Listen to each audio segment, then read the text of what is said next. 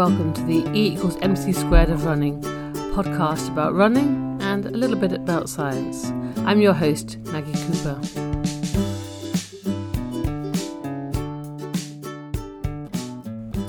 Our training group recently have started doing more hill sessions, and we do that on a Tuesday night. So this Tuesday I went out and joined them on the hill. I didn't do the hill session. As you've listened to last week's episode, you know I have some sort of little problem with my ankle, so I'm a bit wary of doing too much on that ankle at the moment. And the hill session involves skipping and bounding and all these types of things, which are put quite a lot of pressure on one's ankle. So I didn't do it. Well, that's my excuse. Nothing to do with the fact that I'm lazy.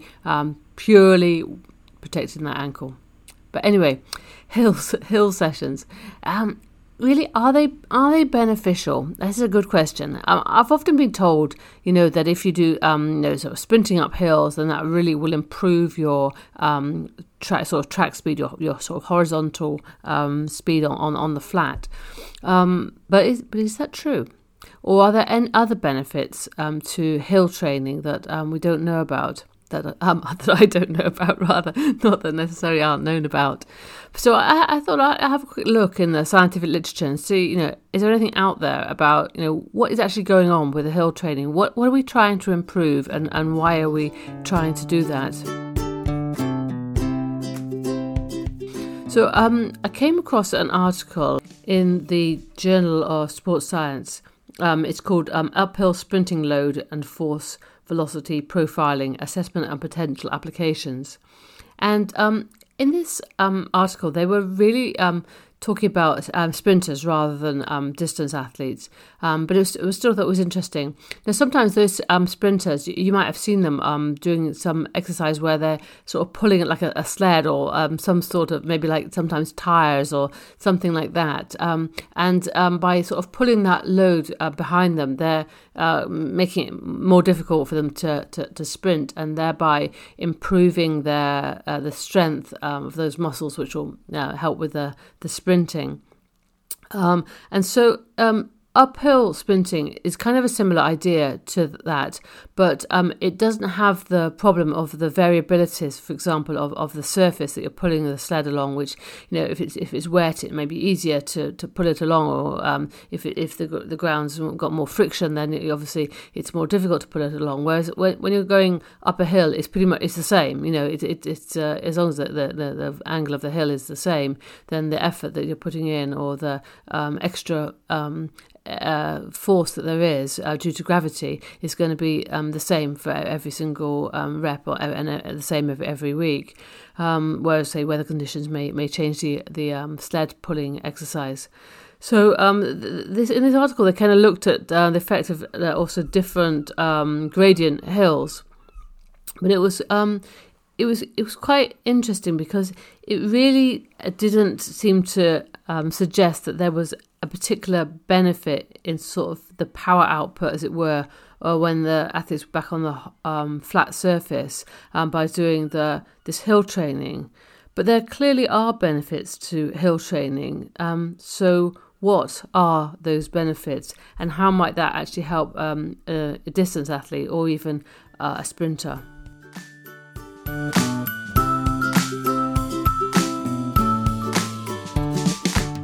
Well, the authors of that paper, that most recent paper from the Journal of Sports Science, they say, however, such hills could be used to develop late-stage technical ability due to prolonged horizontally orientated body position that occurs as subjects attempt to overcome the acceleration due to gravity. So they're basically saying something along the lines that it's improving your technique, your running posture, and your running technique, and that's the overall benefit to doing the hill training. But there is actually other evidence out there which gives maybe a better picture of what's actually happening. There was a paper in the International Journal of Scientific and Research Publications from 2017 that looked at the impact of hill training on middle and long distance athletes. And they looked at a particular athletics club in Ethiopia where they had 32 athletes that they analysed. And they gave them 12 weeks of training. Now, half of them had the hill training, which they did a session twice a week on the hills. And then the other half did the sort of regular training, track work, whatever, that they would normally do. And they looked at changes in things like the VO2 max, the resting heart rate, speed endurance, race times. They also looked at injury, whether there was like an increased or decreased risk of injury in the groups that were doing the hill sessions or those that weren't.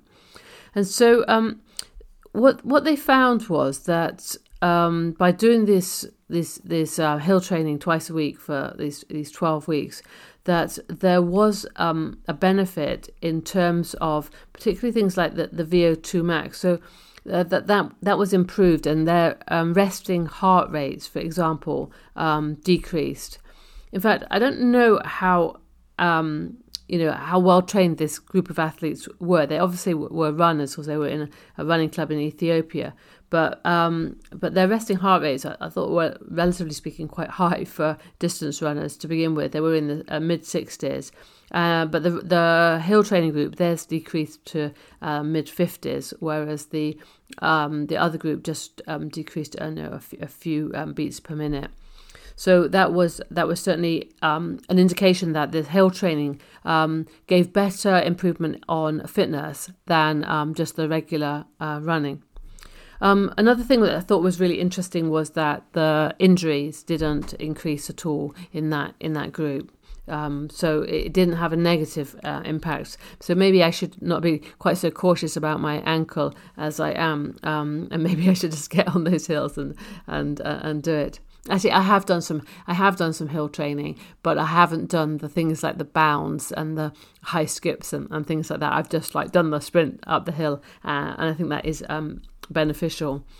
I think it's that there's lots of sort of anecdotal evidence to suggest that it does things like it improves your sort of strength and improves the tendons and the muscles and things like that. It strengthens them. So that's outside of necessarily scientific research, but certainly some strong anecdotal evidence to show that. But there, in this particular paper where they looked at this 12-week training block, they did also find improvements in the race times as well.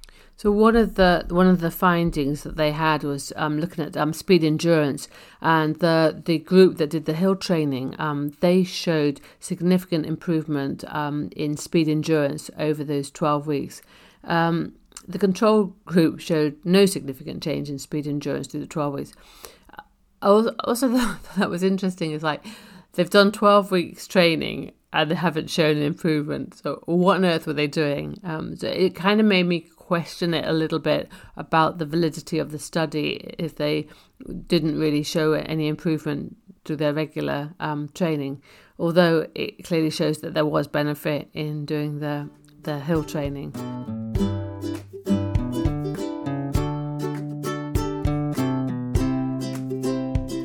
Thinking about, just sort of maybe not necessarily club athletes, but maybe more recreational athletes, you want to get fitter quicker, then maybe hill training is a good idea.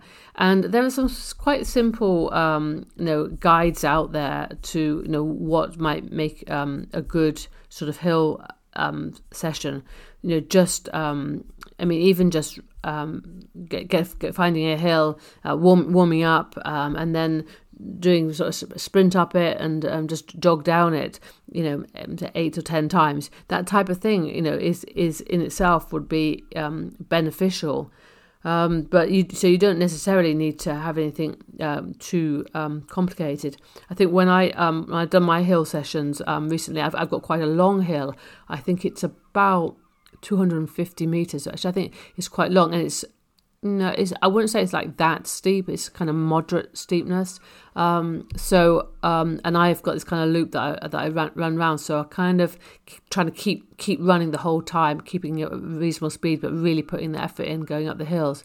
But there are other ways you can do it. You can find a slightly shorter hill that's a bit steeper and really put a big effort in. Maybe like just walk down it. So there are different things that that you can do. You don't have to. Do exactly the same thing every time. Some people also recommend doing some running, part of the training, doing the downhill bit as well, sort of increasing your leg turnover by running fast down the hill. I'm always a bit cautious about running fast downhill because I think the risk of injury is higher, but certainly you can look up some different recommendations for that. So say any distance of hill, so say even like 50 meters, 250 meters, it doesn't really matter what the length of the hill is. Different lengths of hill will give you different amounts of it's kind of different. It's a different types of training, I would say. So you can if it's a longer hill, you can maybe run at sort of 5k intensity. If it's a shorter hill, maybe you can think about running maybe like 400 meter pace or whatever that intensity. Start off with a few, maybe even like just 4 or 5 times up, but gradually increase that. So you're doing a good number of reps each time.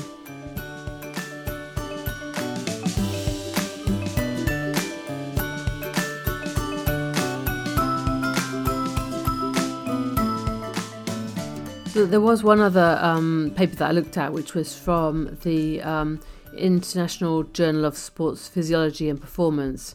It's called The Effects of Different Uphill Interval Training Programs on Running Economy and Performance. So they had 20 well-trained runners who performed an incremental treadmill test to determine aerobic and biometrical measures. They did a series of jumps on a force plate to determine neuromuscular measures, and they did a 5 kilometre time trial.